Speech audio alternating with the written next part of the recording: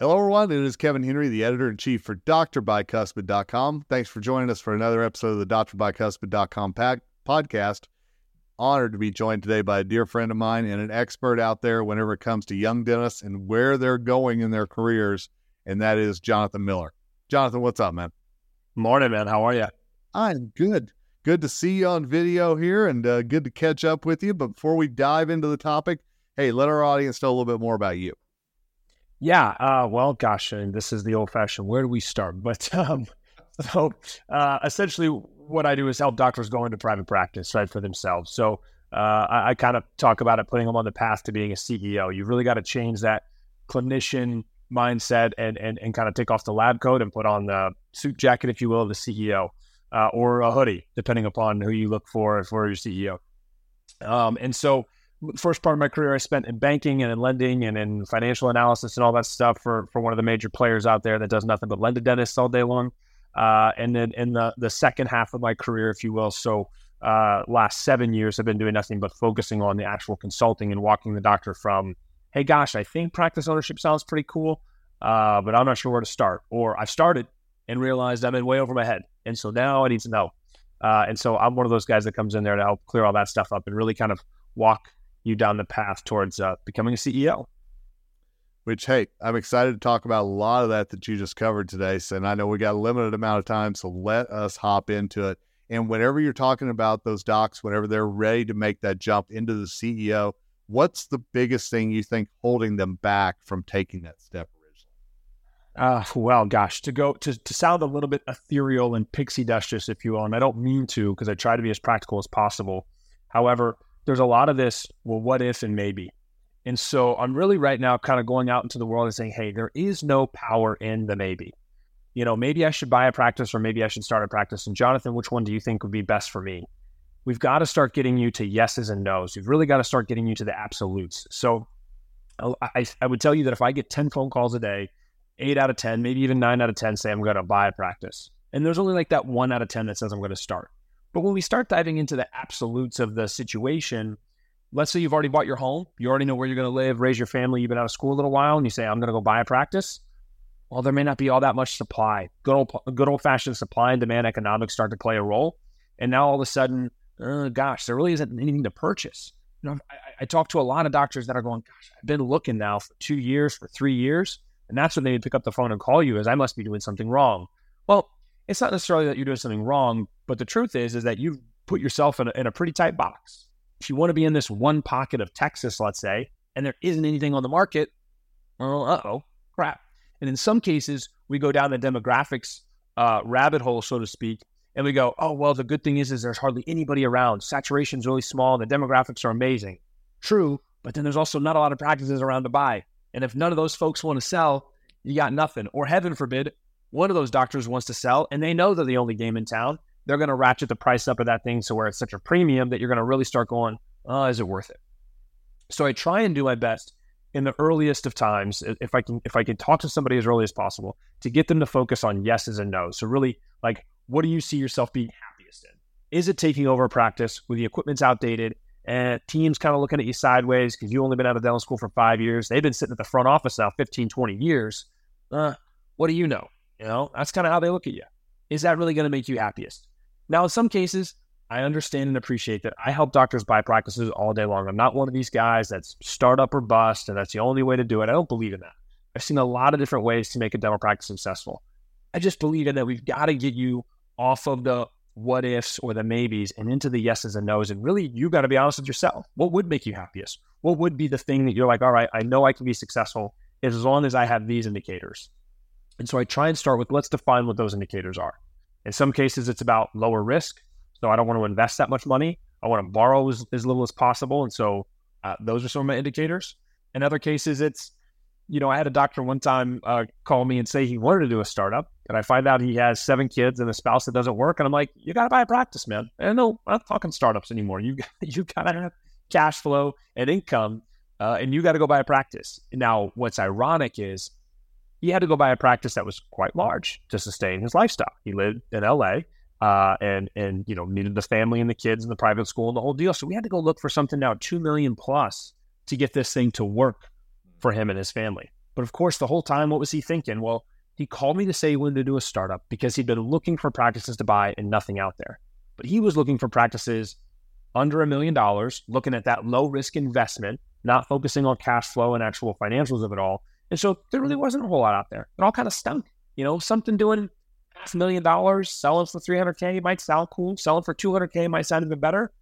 You're never going to get the banks to approve that. And so when we expanded the box, there wasn't a whole lot out there doing plus 2 million on the market, but there was one. And he reaches out to me all the time saying, thank you so much for talking me into it. And I'm like, well, I didn't really know. I really want to talk you into it. But the facts are the facts. This is the yes and the no's. And so I would hate to talk somebody into a practice or out of a practice or into a startup or out of a startup. We really want to deal with the facts components. It feels like that, we've both been in this industry a while. And there was a time that it felt like age ourselves. No, well, that's true. Good point, But we'll get in a little bit. That it felt like that if the doc who was selling didn't have the right technology or hadn't upgraded the practice or whatever it might be, as you mentioned a few of those things earlier, that was going to be a practice that sat there for a while. And it feels like that's not necessarily the case anymore. Am I right on that? So yeah, one of the things that we're seeing is, I think it does go back to supply and demand, but to not belabor the point, one of the things that we're seeing is a lot of these, I call them second gen or jumpstart style practices where, there was a little bit of a contraction in the market such that not only were DSOs coming in and buying up practices, but other doctors were saying, well, I want to go grab this guy's and this guy's practice. And I'll have 2 or 3 or 4 offices and I'll be my own DSO. And there was an opportunity for that post-COVID where a lot of doctors were just kind of going, hey, come take me out. I'm not really interested anymore. I don't want to sign up for, all the additional PPE and everything else. I am out. And so there was an opportunity for the contraction to happen. But now we're a good 3 years post-COVID. And folks are starting to go, ooh, boy, these other 2 or 3 offices I have are really being supplemented by my other one. And so now I'm just basically burning cash. And I'm not really elevating. I'm still just maintaining. So I can say that I own 3 or 4 offices at the dinner party, but I'm no better in 3 or 4 offices. In fact, I have 3 or 4 more headaches and 3 or 4 more challenges and all those things.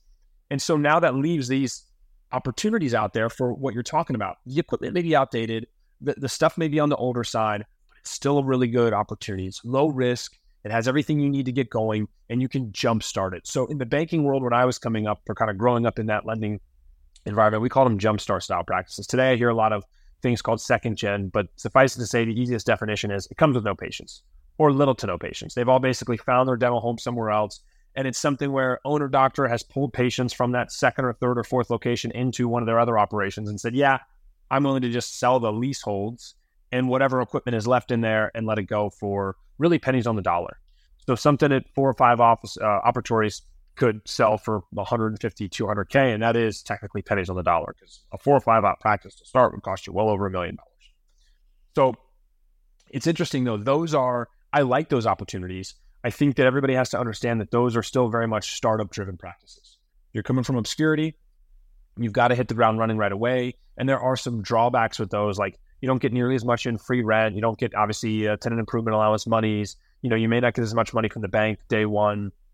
There are some restrictions. The good lenders understand some of those restrictions, and they've actually started to just this year. And I know we're only a couple weeks in, but I've heard from a few lenders now, they're starting to push the box at which they'll lend to that, understanding that, hey, it's a really good low risk investment on the internal workings of the practice side, but they still need plenty of working capital. They may still need money to update equipment. And before, what the banks would do is say, oh, well, once you're telling me it's a second gen, then our product is this. Let's say it's a $300,000 loan product. But if you needed to spend $200K to buy it, well, then there isn't a whole lot left over to do much updates. I mean, I'm not saying $100,000 is peanuts money here, but you need working capital money. It does start to spend quickly. Sure. And so now some of the banks are starting to go, well, we can look at this thing at maybe a $500,000 or $600,000 loan opportunity because you do need to add the technology. You do need to make the updates because the world has only gotten more competitive. If you don't have the digital scanners and you don't have the intraoral cameras anymore, patients are starting to go, well, what's this? Yeah. I got impression material, like analog, like alginate, like what?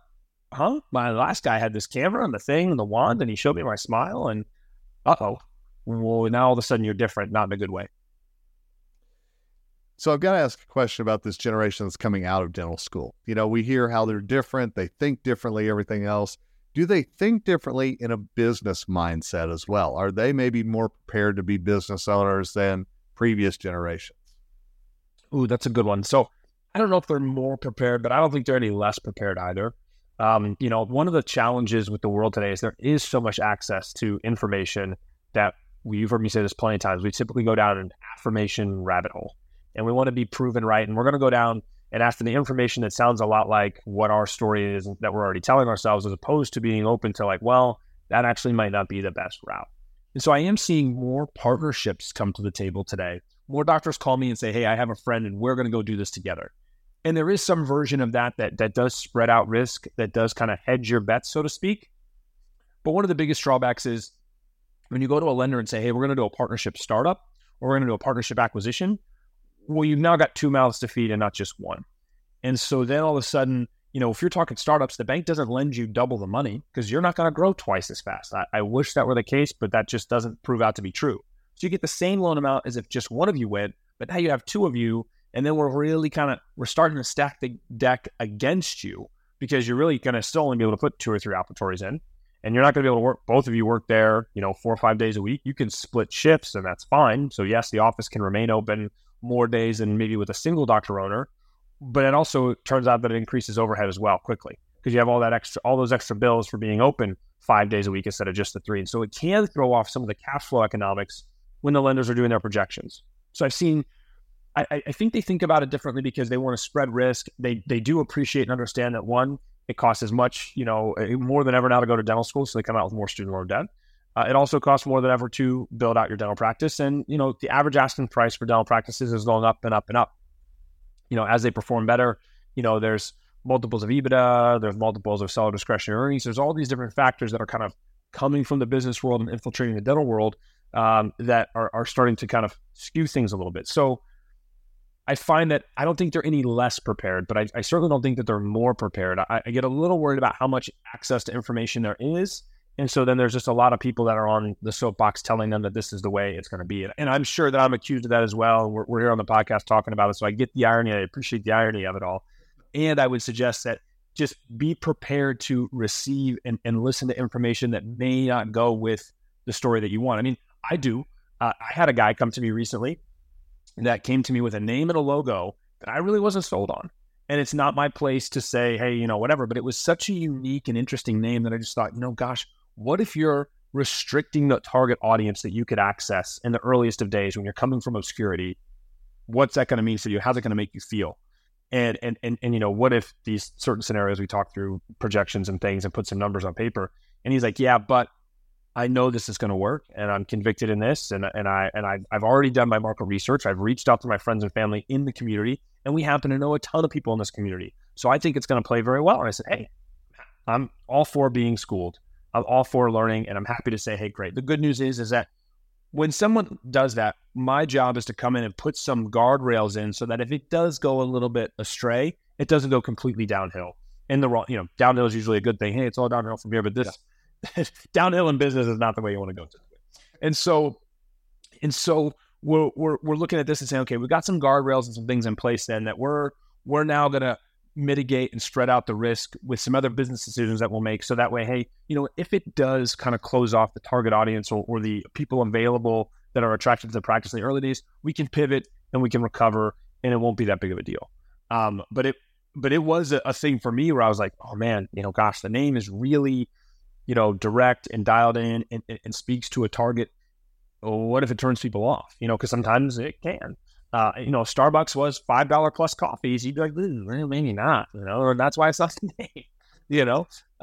My coffee order might be more than $5. I don't know. So, yeah, so that's the goal though. The goal is to try and say, hey, look, I want to be educated as well. And if somebody comes to me and says, I have to do the practice this way, then my job is to say, okay, cool. And can we be open to putting in some guardrails, putting in some safeties? And I do think that the younger generation today is open to that. They're open to some of the guardrails and some of the safety measures, and they don't really come out as much and say, well, by God, I'm going to be successful no matter what you say, because, I believe in it. They're more open to saying, okay, cool. talking to you for a reason. I've surrounded myself with a team of experts for a reason. Let me at least be open to what they're saying. Nice. So, hey, ask you a loaded question here, but no matter my age, no matter what, as I'm coming ready to start this practice, ready to buy this practice, what's the one thing I really need to do to know that I'm ready for that? So if we're talking, I think that I don't know if there's one answer for both, but I can do one answer for each. So if you're going to go down and start a practice, you have to be prepared that there is going to be a time and place. So it's more about mental conviction in the way in which you're doing it, and appreciate that, hey, you're going to come out to the market with ideas and with items that they may not receive, that you think are awesome ideas. And it was great. I'm going to offer everybody a $29 new patient exam and x-ray, whatever. And they may go, guy on the street's got one for free. Or I don't like it because it's only $29 and I don't want to go somewhere that's doing $29 exam and cleanings and x-rays. And you're just going, well, what? So I think that if you are convicted though, you have to put yourself out there. That if we go big picture, that's what it is. You have to be convicted in the version and believe in the version of dentistry that you're going to offer the community, and put yourself out there. You cannot be like, I don't really want to put myself out there. I don't really want to do. That means doing the social medias. That means doing all the things and getting yourself and your name and your brand and your reputation out there all the time. So you basically have to live it and breathe it 24/7. And on top of that, there aren't a lot of shortcuts. And that is the challenge of the younger generation today. We've grown up with shortcuts. And I'm not saying I fall into that generation, but I don't want to sit here and say I walked 2 miles to school uphill in the snow and the blah, blah, blahs either. It sounds like that old guy. I'm just saying that you have to be prepared to go through. There's some grind, and there's going to be some headwinds along the way, and then it gets easier. You're the buffalo in the storm that runs towards it, and you're not the cow in the storm that runs along with it. And so you've got to be prepared to go through it and say, yep, I know that there's light at the end of this tunnel. There's going to be some challenges. It's going to be a slower start. There's going to be some things along the way that as long as I know if I keep doing these things one foot after the other, then here I go. On the acquisition side, I think you have to be prepared to manage people. What you're really buying is people, and that means patience and team. So when we say goodwill, you're really buying people. You're buying a team that you hopefully was trained in the way you wanted to be trained, that you hope has the same beliefs about dentistry that you do, and you're hoping that they don't just walk in and go, oh yeah, we were kind of cool working like 3.5, 4 days a week, and you're telling me you want to open up 5 days and maybe add every other Saturday? I don't like the sound of that. Well, all of a sudden, you're the bad guy. Even though you're trying to be the good guy, even though you're trying to be well-liked, even though you're trying to be this person that wants to increase wages and maybe offer bonuses, and you can't do those things unless the business performs better. So you have to be prepared to manage people's expectations, be honest with them, open communication, and that also trickles down to patience. I think that you got to go read some books on managing people. You got to take some courses on managing people, leadership books, courses on leadership. That's the number one challenge with doctors that go in there. They want to go in there to the established practice that they bought and just be the clinician. Grab the handpiece and get to work. And it is certainly not that. And that's the number one thing that upsets them, that frustrates them, and that stunts their growth is that, well, these guys out there are team and patients. They're not listening or following along or buying into my vision, or, they're not doing it. And that'll be the thing. That'll be the thing that holds you back. That'll be the thing that stunts your growth. When you're in a startup world, people come to you and are attracted to you because of the brand that you're living and breathing and all that stuff. So that's the difference. That's the easy part for you. When you're buying the practice, though, the brand's already established. Now the hard part is the people part. Good stuff, Jonathan. As always, man, I always learn something whenever we get together and chat it up, whether it's on this podcast or just hanging out, as you said, over a cup of Starbucks. So let our audience know, where can they reach out to you? Where can they get more info? Because I know we've just kind of scratched the surface here. Yes. So denovodds.com is the website. So just like the Latin term, that's why I picked the name. Some people will see it and go, Denovods? Those are usually not dental people. But I've had some marketing companies, some others like, what's Denovods? So denovodds.com. I'm also on Instagram at Start Your Practice, Facebook as well. Of course, LinkedIn. I think I have my phone number plastered all over the place. It's my personal line, it's my cell line. Yeah, I get a lot of spam calls, but whatever. There's a blocked caller list for a reason, so I'm not worried about that. And so, through the website or through social media channels is great. And I'm always down to, I'm a big believer in that connection, and I'm always down to get on the phone and just have a chat, man, 5-10 minutes. And I think that I could give you some real actionable advice on, like, it's not so much about beginning with the end in mind. It's about what's the next step that you need to take? What's the first step you need to take to make it a reality?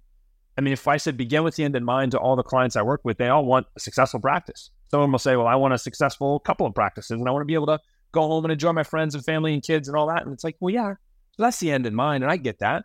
And it may be more clear for other folks, but a lot of them just aren't sure, well, what's the first step I need to take that's going to make me, on the easiest, less stressful, most affordable path towards getting that to happen. All right. Well, hey, we're going to put the website in the show notes. That way you'll be able to find Jonathan really easily.